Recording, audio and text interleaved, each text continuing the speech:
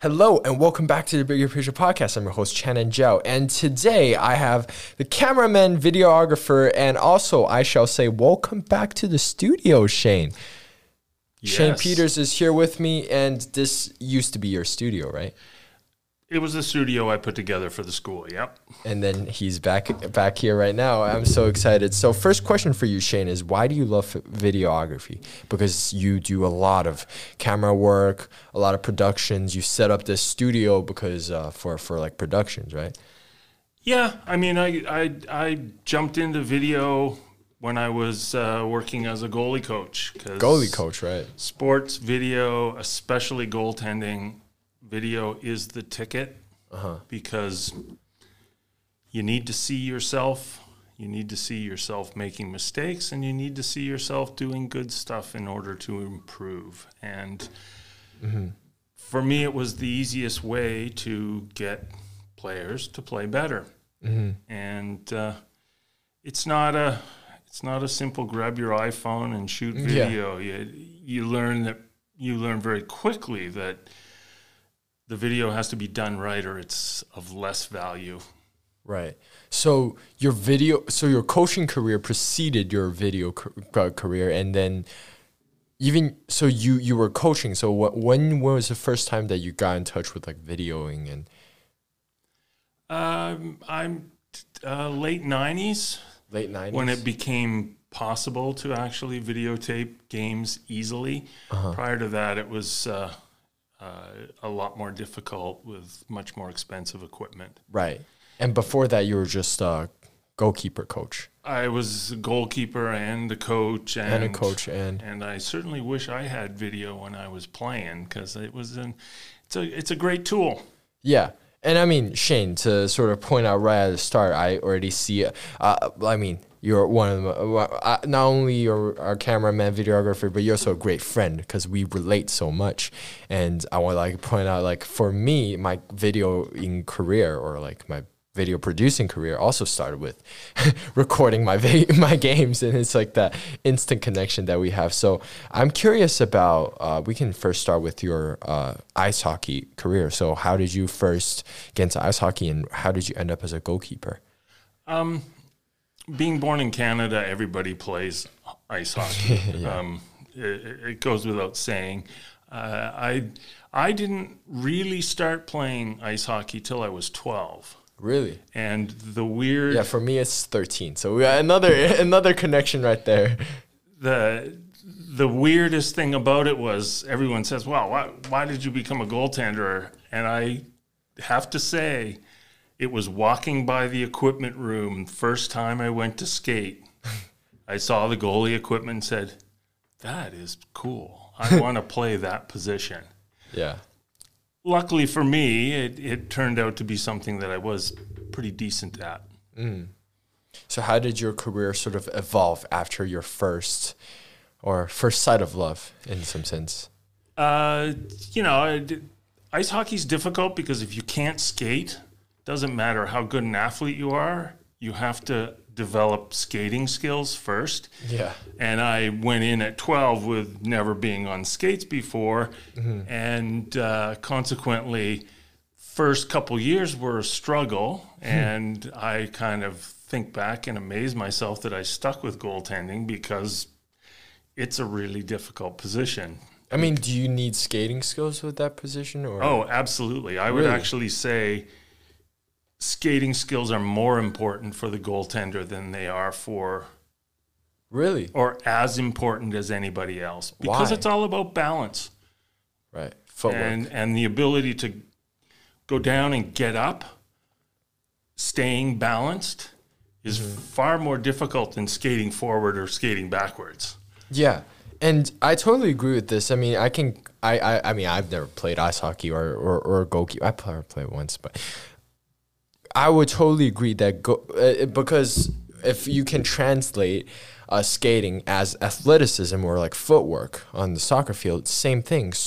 people think goalies can't run, or like they maybe to a certain extent, but goalies are probably one of the most athletic players on the field, because they have to get their balance right, their position right, and do all these, you know, crazy reactions, and then it requires a lot of athleticism.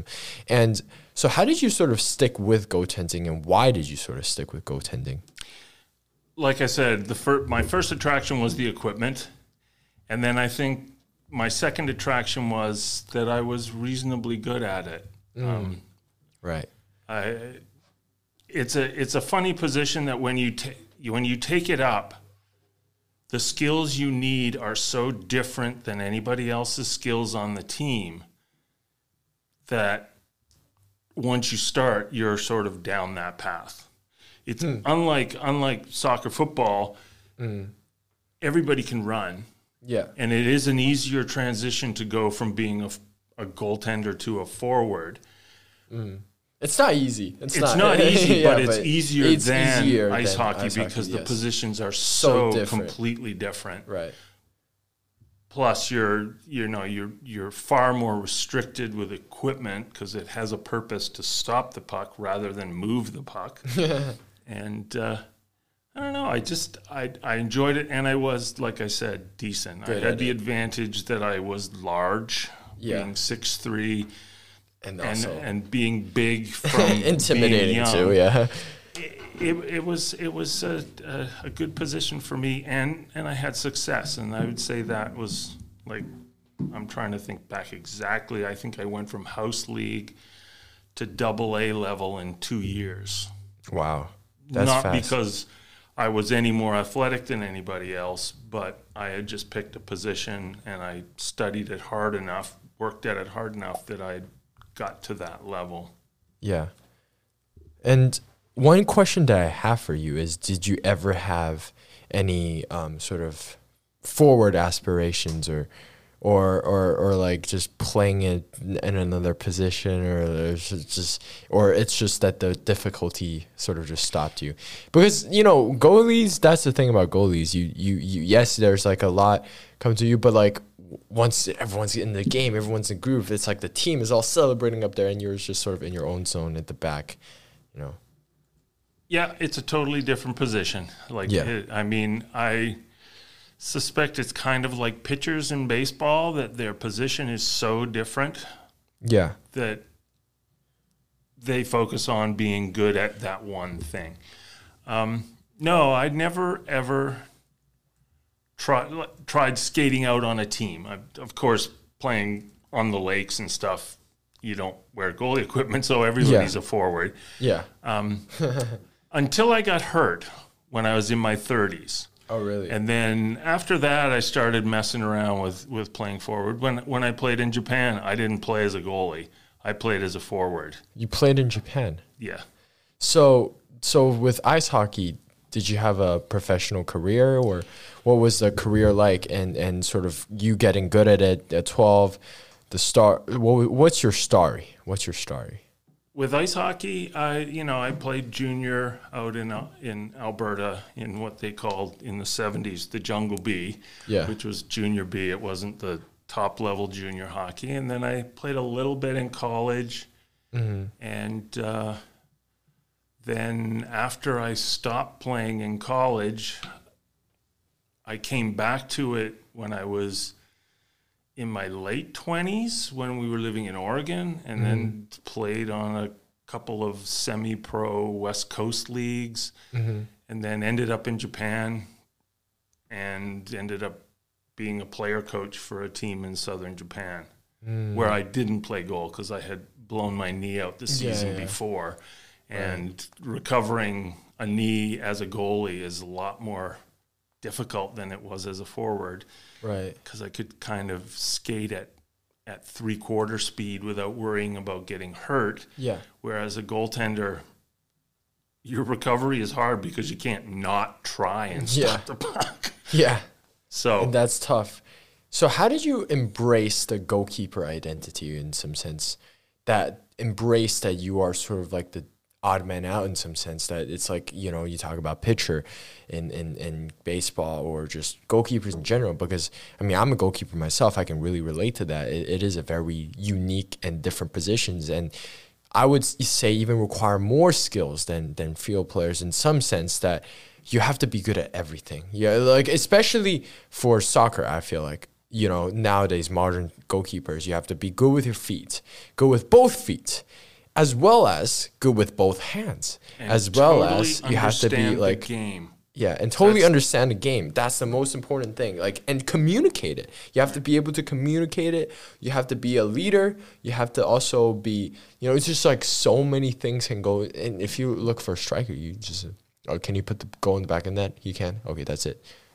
We want him. Like, but for goalkeepers, there's so much. You need to stop a ball. You need to save those balls. But you also have to be able to come out for crosses. You have to do this, do that, you know, it's just so much to it. How did you embrace that identity? I would say it was success. When you have, even if every mistake you make goes up on the scoreboard, right? That one stop that saves the game, right, has you coming back. Yeah, and that's the best feeling. That's the best feeling, but it's also, you have to be able to mentally get over the every mistake ends up on the scoreboard. Mm-hmm. Because that's a lot of pressure. That's a lot more pressure than most field players feel, because if they make a mistake, well, they just get it right the next time. Mm-hmm. Whereas a goaltender, you make a mistake and it's on the board. Yeah, exactly. And that's the toughest part, I would say, about goalkeeping is you aren't able to make mistakes. And that's why they teach you, or at least the coaches that I had, and I thank them greatly for this, teaching the goldfish mentality. When it's done, it's done. Yeah. Don't look back, just look to the next save. Yeah. And it's easy to say that, but it's a really tough concept for some individuals to get. And if you can't do that, you'll never be a happy goaltender. Yeah, because you make a mistake and then it's there, but then you can't do anything about it. Right. You can't go back, reverse in time and say, oh, let me change the scoreboard or change what happened. What has happened, and you can't do anything about it. Right. The only thing you can do is to move forward and look forward. And the dozens and dozens and dozens of broken sticks that I've broken over the net as a kid tell me I wasn't always that way. Yeah, like enraged from conceding right. a goal. And it usually gets to the point where your parents go, yeah, you know, I'm not buying you a new stick. That was what happened? Yeah. I mean, that's pretty common. Like in youth hockey, the goalies breaking sticks. Tougher now because wooden sticks didn't cost a couple $100. They were like $25 down at the Canadian Tire. Yeah. I mean, I think that speaks a lot about goalkeeping. And then the thing about conceding a goal is that it's not just one player. Like, it's not just one keeper's fault. The ball, like in soccer, there's a saying, the ball has to come through 10 players before reaching the goalkeeper. So like the ball beat 10 players, 10 of your players. None of them is talked, and then you concede maybe a bad goal, and then it's all on you. Because yeah, everyone needs a scapegoat, and then obviously goalkeeper is the person that is a scapegoat. So speaking of which, what are your ways of dealing with mental challenges and dealing with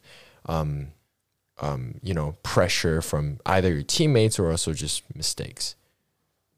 One of the luckiest things about being a Canadian playing ice hockey is the level of coaching you get at the youth level. Yeah. I mean, I cannot think of a year I didn't have a professional player as a coach as I was growing up.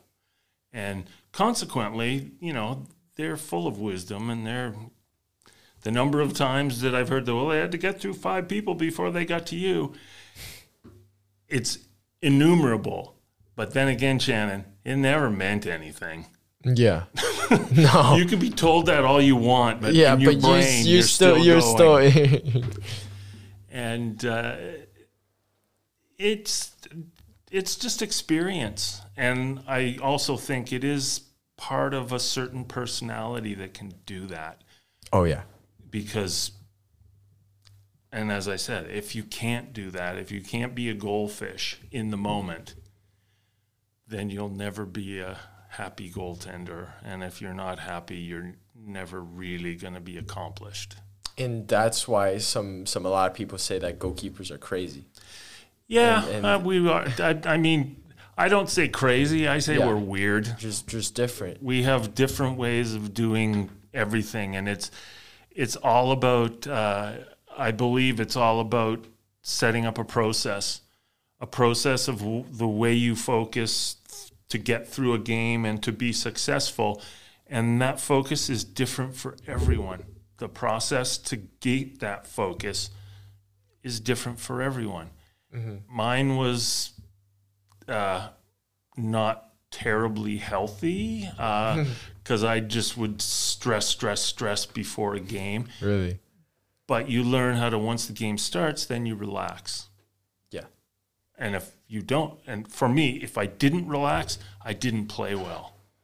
Yeah. And I could kind of tell in the first 5 minutes of a game whether I was relaxed or not. Yeah, definitely. Because ice hockey's a little bit different than soccer in that the puck is so small and the puck moves so much faster that you kind of have to feel the play to make the save. And some days you really feel it and some days you don't. Yeah. And luckily, as I said, I've always had professionals in the coaching staff, and they very soon are very accepting of a goaltender who says, yeah, I don't have it today. And I've always been part of a tandem or a trio that could roll through that.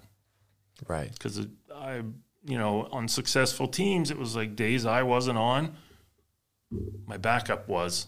Yeah. And it was really important to sort of realize that yourself so that your backup gets the chance. And they did the same thing. Right. And coming back to your point about speaking how goalkeepers act different, how goalkeepers are different in some sense, what do you think really differentiates a goalkeeper than everyone else? Like, why do you think, and what makes us weird? Like I said, it's different for everyone. Everybody's process is different. I've played with what do you think is weird about you in some sense? Well, weird about me was I didn't want to talk to anybody. I didn't want to do anything prior to the game other than have a nap, go to the rink, get dressed, don't talk to anybody, get out on the ice, warm up. And then the next step for me was, do I have it today or don't I? And then playing is not thinking. I learned early on that if I'm thinking too much about the game, I don't make the saves. I mean, you're kind of reading the play, but it just has to happen. Mm-hmm. And I totally agree with that. I mean, playing without thinking is definitely I've heard so much about it. One is the flow state, which is your absolute focus, and you sort of let the flow take over of the game. And the second thing about that inner locked-in state is that you do what is natural at the moment. And you for example, you feel a pass, you do the pass. Top professionals, they don't think because their game awareness is so high, and they just let their instincts take over. Like, that's why instincts are stressed so much, especially for goalkeepers, I would say.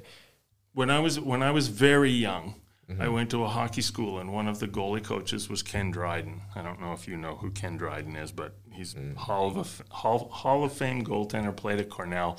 Wow. He said in one of the goalie sessions that 90% of goaltending is guessing. Guessing where the puck's going, because the whole idea that your reflexes are faster than a 95-mile-an-hour puck is physically impossible. So And at the time, I didn't really like Ken Dryden, so it was like, whatever. But later on, every year I think back to that, and it's like, he was absolutely right. You need to know the play, know what your players are going to do, and know that the only option for the shot is here, and you're already moving to it. Yeah. And I totally agree with that. I do this sort of the same thing in soccer goalkeeping too. It's that when you see the striker have a movement, you can already sort of see where the shot is going. And then your body naturally just has to already go there, especially for close range. For long distance, you can, take more time and sort of like be more relaxed. But for close range, and especially for hockey, I would assume the puck is so fast that you have no time to think, no time to react, that you just have to sort of anticipate. Mm-hmm. Anticipation is so important. How did you develop your anticipation skills, you would say? I mean, practice-wise, you just take shots after shots after shots after shots, and it starts to become really, most moves become natural. Mm-hmm. And you don't have to think, okay, I got to move my foot, then I got to put my knee down. It's just, you do it. Yeah. But in a game situation, it's that flow focus. Mm-hmm. If you've got that, you're reacting to things without even thinking about it. And unlike soccer, if you guess wrong, you often look really silly. But in ice hockey, if you guess wrong, it's like minute difference. So, and in ice hockey, you get a lot of opportunities, whereas in soccer, you don't. I mean, an ice hockey goaltender will probably see more shots in a game than a lot of soccer goalies see in 2 weeks of action. Right. I mean, I remember pulling the saves tape out for Constantine, and it was like the whole season was like 25 saves. And I'm thinking, that's like maybe half a game for a goal. Half a game. Well, a game to half a game depends on how good your team is, right? Yeah. Like, watching the NHL now, there's like 50 shots in a game. Huh. In the playoffs, and 50 shots are pucks that are going to go in the net if you don't stop them. Yeah. Yeah, and that number is usually like 5 for soccer. Yeah, and that's the thing is that one, for especially for soccer, then it takes a lot of focus that you can't let that, and then for ice hockey too, you can't lose your focus at all. You can't snooze in the game. You snooze in the game, boom, the ball goes in. Once you get to about 15-year-olds playing, somebody can score on you from the other end if you're snoozing. Yeah, like players can shoot the puck that hard now. Yeah, that if you're like thinking about something else, it just goes right by you. Yeah. And what is your way to maintain focus throughout the match? Never take your eye off the puck, ever. Even if it's a face-off, you're watching the puck in the referee's hand, he drops it, and even if it's at the other end of the ice, you need to be looking at that puck all the time. Not necessarily because there's going to be a shot that you'll have to stop, but that's the way you keep your mind focused on the game. Mm-hmm. That is very right. I mean... And way easier said than it is done. That's what I was going to say. Way easier said than done. Yeah, and that's the thing for soccer, I feel like, too. And another thing that I found really helping me is talking. Yelling out plays, Absolutely. Calling plays. That's really true for ice hockey. Goalies have to be really careful, though, because you have to keep your emotions such that if a player does something wrong, you don't actually correct them. Because players play much better in front of you when you compliment them when they do something right than criticize them when they do something wrong. Yeah, that is so true. That is actually very true. I think that not only goes with just ice hockey, it goes with every sport. Compliments do go a long way, especially like in a game. I mean, unless it's like a like a tactical mistake that you can fix. If it's like a blunder, like, okay, sorry if I use the word blunder. I don't know if that's the right word. That's a chess term. But if you make a simple mistake that, you know, it's everyone makes mistakes. Like, it's probably just one of those things. Screaming at them doesn't help.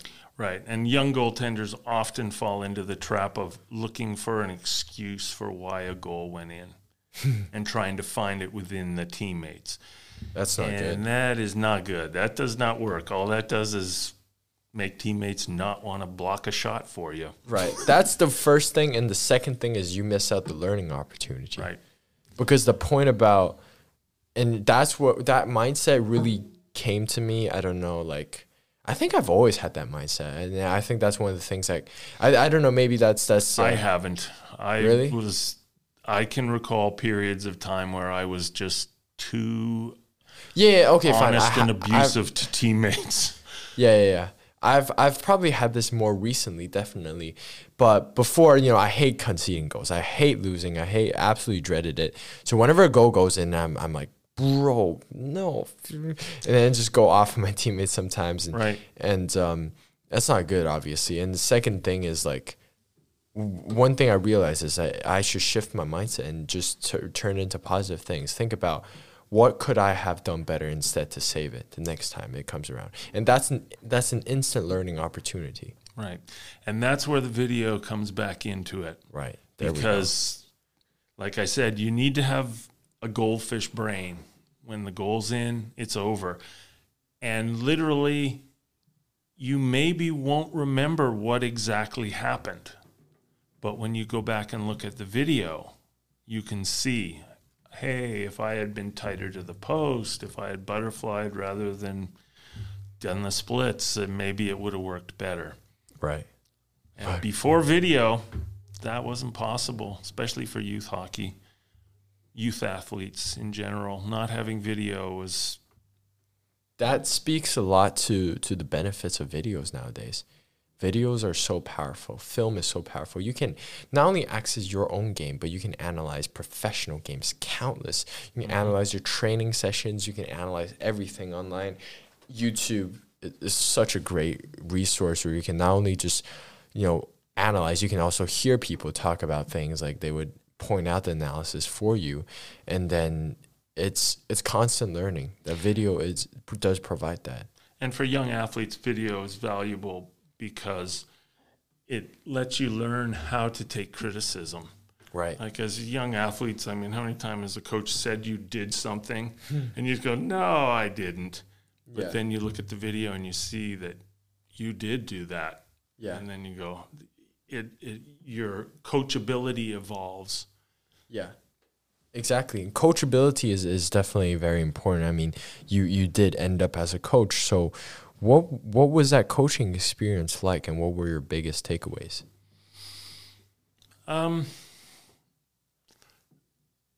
The biggest takeaway I can remember from evolving as a goalie coach is, as you said, what could you have done to stop that shot? Mm-hmm. Rather than saying, well, you did this and it was not the way to stop the shot. Say, what could you have done? Mm. And then with video, it's actually nice because you can turn around and say, see, you are able to do this because here's a save that you made with the skills that you could have applied in this situation. And the point about what could you have done is, like, the way you phrase it is so important, because if you start berating someone, or not only that, it would start lecturing them. For young athletes especially, they shut off. They don't like to be wrong. But if it's a what could you have done, it gets them thinking, and then they would channel their growth mindset. Yeah, it's pretty common working as a video coach with a head coach. A lot of coaches want to use video to show only mistakes. Mm. And that's a very poor way to use video. Mm. I mean, you can show mistakes, but you also want to look at good things that the team is doing, the player is doing. And that makes the player that much more coachable as well. And the coach more influential, because eventually players get tired of seeing things they do wrong, and they just turn off. And not only that, showing good things is important too, because sometimes people might not even realize that they're doing a good thing. It could be like a subconscious thing, and pointing that out can encourage that behavior to happen again. So finding that balance is so important. Anyways, coming back to sort of videoing, how did you end up from coaching and video for casually until like just doing straight on? That's like your entire business. Yeah, I'm trying to think of the easiest way to sort of put that. You can talk for hours about this transition, yeah. Video for me and the technology involved was very much like walking by the equipment locker and saying, I want to be a goalie because that's cool equipment. Video, in a way, is kind of like that too. Not so much using it, but using the most advanced equipment as possible. Right. And that's sort of, that evolved into this podcasting studio, because for a lot of individuals, what's the point? Like they could use their computer and a really inexpensive mic. But the difference between a podcast done on a proper podcast in a proper podcasting studio and one done with a microphone plugged into your computer is day and night. It is day and night, indeed. And the quality of these podcasts are insane. It sounds professional. And it's not totally inexpensive, but it's not really costly to put together a studio. I mean, I can remember what studios used to cost, and there's no way that a small school could afford to have the kind of technological equipment that this school has now, with a pretty moderate outlay of money for the equipment. Right. And it makes a difference for the students, because I think the people who are really interested in doing this want it to sound professional. So it was nice to put it together. It was a blast working with the small video studio, because some of the things the students would come up with were just off the wall, but fun to do. And I think it was valuable for the students too. So how long were you working at NMH for? The first year I worked for NMH was as an assistant ice hockey coach in 1999. And I've been working on and off for the school since then. Wow. I worked in the original media department on this campus. And then I worked in the library circulation desk, and then just general library staff, worked for IT for a while, then went back to library staff. And so off and on for 23 years. And then always in summer session. Summer session is a really enjoyable time to be working at the school, because it's summer. It's less stressful because the students are working hard, but there isn't the whole grade thing hanging over their head that is during the regular year. And I'm sure you know exactly what I'm talking about with graduation coming up. Yeah, I know. A lot of film, And so to think about, first of all, I want to say thank you for this podcasting studio. It has been absolutely amazing. I mean, I've probably spent more hours here than in what? But I've spent so many hours here. Like, it's insane. Like, I mean, I have 100 episodes, and most of them are done here, and probably more episodes with Constantine. And if you include unreleased episodes and the time that we went over time, so like 200 hours, 300 hours. So it's been such an thank you for the studio. I mean, and it's going to be useful. It's going to be useful. Being comfortable in a podcasting studio is going to be essential for 90% of your work beyond high school. Right. And my vision, I think this not only can go as a podcasting studio, it can also evolve into like a mini studio just in general. Like there's a podcasting space. Oh, you can get a video space here. Yeah, I mean, we have the green screen over there, but maybe we can expand the space a little bit. And that's one thing I envision is one day when I do get successful or something, I would definitely come back and invest in this studio, because this studio has helped me a lot. I would really want to say, like, has revolutionized me in some sense. You're heading to UCLA, right? USC. Oh, USC? USC. Still, you're going to be gobsmacked when you see the gear they've got there. Oh, yeah. Oh, yeah. USC. Just for general student use. Of course. I mean, even UMass has wonderful studio facilities. Yeah, USC, obviously, Annenberg, the comm school is one of the best. And like that's one thing I'm really excited about is the equipments and everything. But coming back to sort of videoing, I mean, why videoing, and why did you sort of pick like that sort of became a big part? You could have ended up in a lot of spaces, right? Yeah. Okay. So here's the insert into my history. Remember I said I played a little bit at college and then took many years off. In college, my focus switched from ice hockey to being a musician. So really? There were many you never years told me about that. Where the focus was playing in a band, being a musician, learning how to record in the studio, learning. So that's kind of what evolved into the video, was knowing the technology of the recording industry. What music or what instrument did you play, or were you? I was a bass player, and we were a punk band, so it was the 70s. Yeah. That's so cool. Not really concerned about being great on your instrument, more concerned about being visually shocking, shall I say? And then that evolved into videos with bands, like working video sets and understanding how the roles of the grip and the gaffers, and learning all the aspects of video production from the crew side, not the director's side.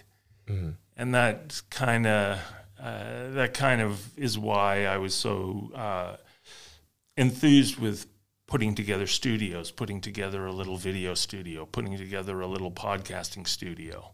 Because it's until you've worked the tech end of those jobs, you maybe don't quite appreciate what goes into producing a video. Yeah. You know, like how the lights set up, how the cameras get set up, how the audio gets recorded for the video, all that stuff. It's complicated, and I have never seen it in many books, how to do it. So I think that's partially why I was attracted to this. Is the learning aspect to it. That's something brand new, and like maybe connecting to your ice hockey career, it is about seeing that brand new equipment, and you just love brand new equipment and everything about it. And I mean, doesn't ever get boring to just record games, like long games, and just record long, say graduation, just standing there and. It might be, except I have a tendency to always do something better. I mean, with your multiple seasons at soccer, your soccer broadcasts got better and better and better. Like last season, we had a 3-camera system that was as good as watching many of the ESPN college games, being able to go from camera to camera to camera. And I could be just content to have one camera document the game, but that's not me. I wanted it to be as close to a professional ESPN broadcast as possible. Right. And with technology the way it is now, it's not out of reach. Right. Right. And for you personally, sort of standing there for that length of time, to 2 hours, does it ever get boring to you, or you just enjoy watching sports and also enjoy just... For sports, it's because I enjoy watching sports. Yeah. I could see where if sports weren't your thing, it would be tedious pretty to tedious, film. yeah. And thinking back to what I said about goaltenders watching the puck, filming any sport, if you're the camera operator and you're not paying attention to you can't take the ball, snooze. you can't snooze because you just missed a goal. And that is unforgivable. Yeah. And I mean, being off a play is one thing, but actually missing a goal or a penalty or some big event in a game because you're not focused on the game, that's unforgivable. And how do you deal with that? well, it's tough for the way I'm doing productions because we're not on head mics and headphones. If it's a professional game, there's a director yelling at you all the time what you should be looking at. Whereas for the way we're doing it, we're just kind of have three people watching the game and a fourth person sitting there picking which shot is the most interesting for the viewer. Mm-hmm. But I mean, you kind of have to be into the game. Yeah. It's not like a still shot camera where you're just watching for one shot. Yeah, and for you personally, I mean, obviously playing goalkeeper has definitely helped you with the skill of focusing and locking in on that one object for a length of time. And also, to do these camera works, there's a lot of solo time, right? You probably spend a lot of time by yourself, and not only that, I mean, I feel like you are like a pretty like self-starter that you just sort of have your own truck and you just drive around going places. How do you sort of enjoy your solitude and the self-starting career in some sense that you were doing a lot of things by yourself? I never think of it that way. Really?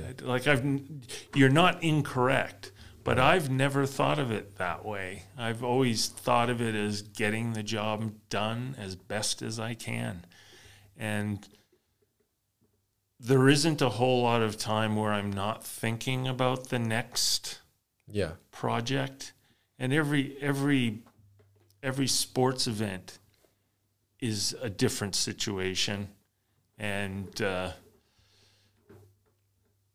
I'm never really been flabbergasted by multitasking 5 things at the same time, like live streaming games on the road. It's like you got to be watching the game, you got to be filming the game, you got to be watching the streaming signal. If it goes down, you're going to have to switch something around so it comes back up, and sort of like nonstop for the whole game, which is kind of like playing goal was. Yeah, it's nonstop the whole game. You can't snooze. There's no rest. There is no rest. There is no chill for goalkeepers, especially. I mean, the now that I think about it, I just find this so interesting to conversate with you today. I can draw a lot of connections. Like, I'm a person of no chill too. Constantly, there's always something, and I mean, I do podcasting, but also I do video, I do soccer, obviously, music. I also do like I DJ'd for the spring dance last time, and just do a lot of different things. And I think the no chill can maybe come from goalkeeping, that you are sort of fine with this. I don't know how it connects still, but it just does. That because goalkeeper requires to be a good goalkeeper requires someone to be so unique of a personality, to be able to handle all those different things, to handle the mental aspect of the game, the physical aspect of the game, the different skill set that you need, the solitude that sometimes you have to embrace, that the challenge you have to go through, like all by yourself, sort of sometimes. And the one thing that you haven't mentioned is you have to enjoy the stress. Enjoy the stress, yes, exactly. Which for many is counterintuitive. Not being able to stop, everything being go, go, go, go, go, stress, stress, stress. You have to be able to enjoy that. And I can say I do enjoy that. You know, I also enjoy when, say, a game's over and everything's worked fine, and then I can relax. Yeah. But in the moment, you have to enjoy the high stress level.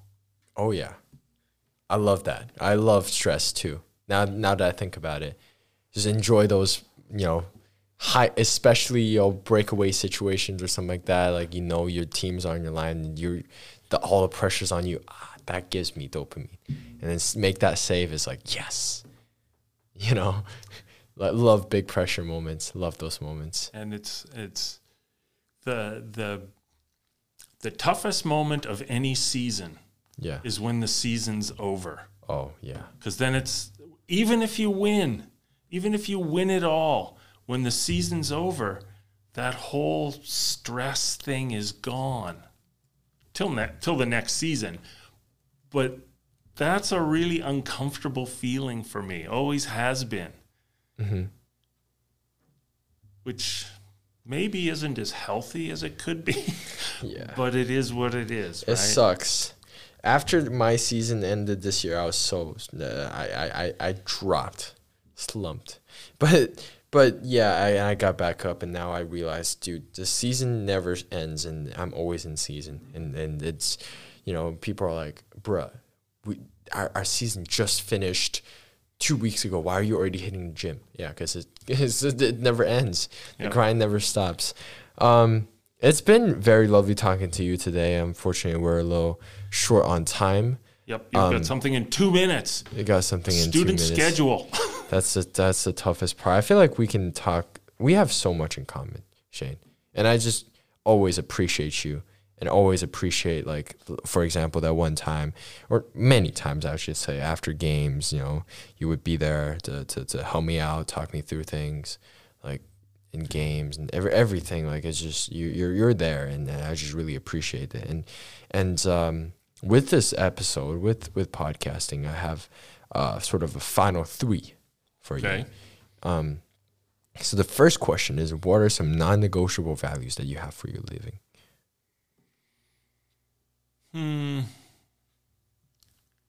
Have fun, be challenged. Enjoy stress. And enjoy stress. Enjoy every situation, every success, every failure. Enjoy it. Love it. Second question. If there's one thing you can say to a younger version of yourself, what would it be?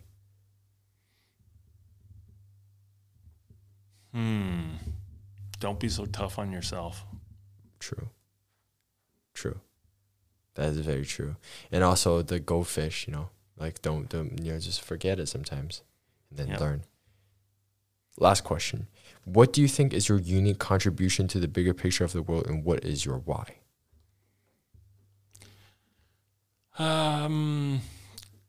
Contribution is to encourage other people to enjoy the stress, live.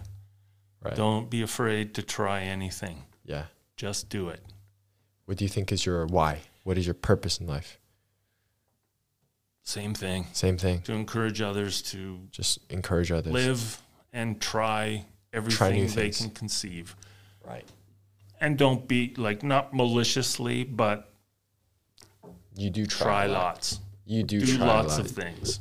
And it is very fascinating to have this conversation with you today, not only about videoing, but also about goalkeeping. I feel like we could have talked for way longer. I mean, 48 minutes, this seems so long, but no, it felt like a few seconds. I mean, we talk all the time, but Shane, thank you so much for coming today. You're very welcome. Really appreciate this. And for listeners, hope you all had a great time, and I will see you in the next episode. Bye-bye.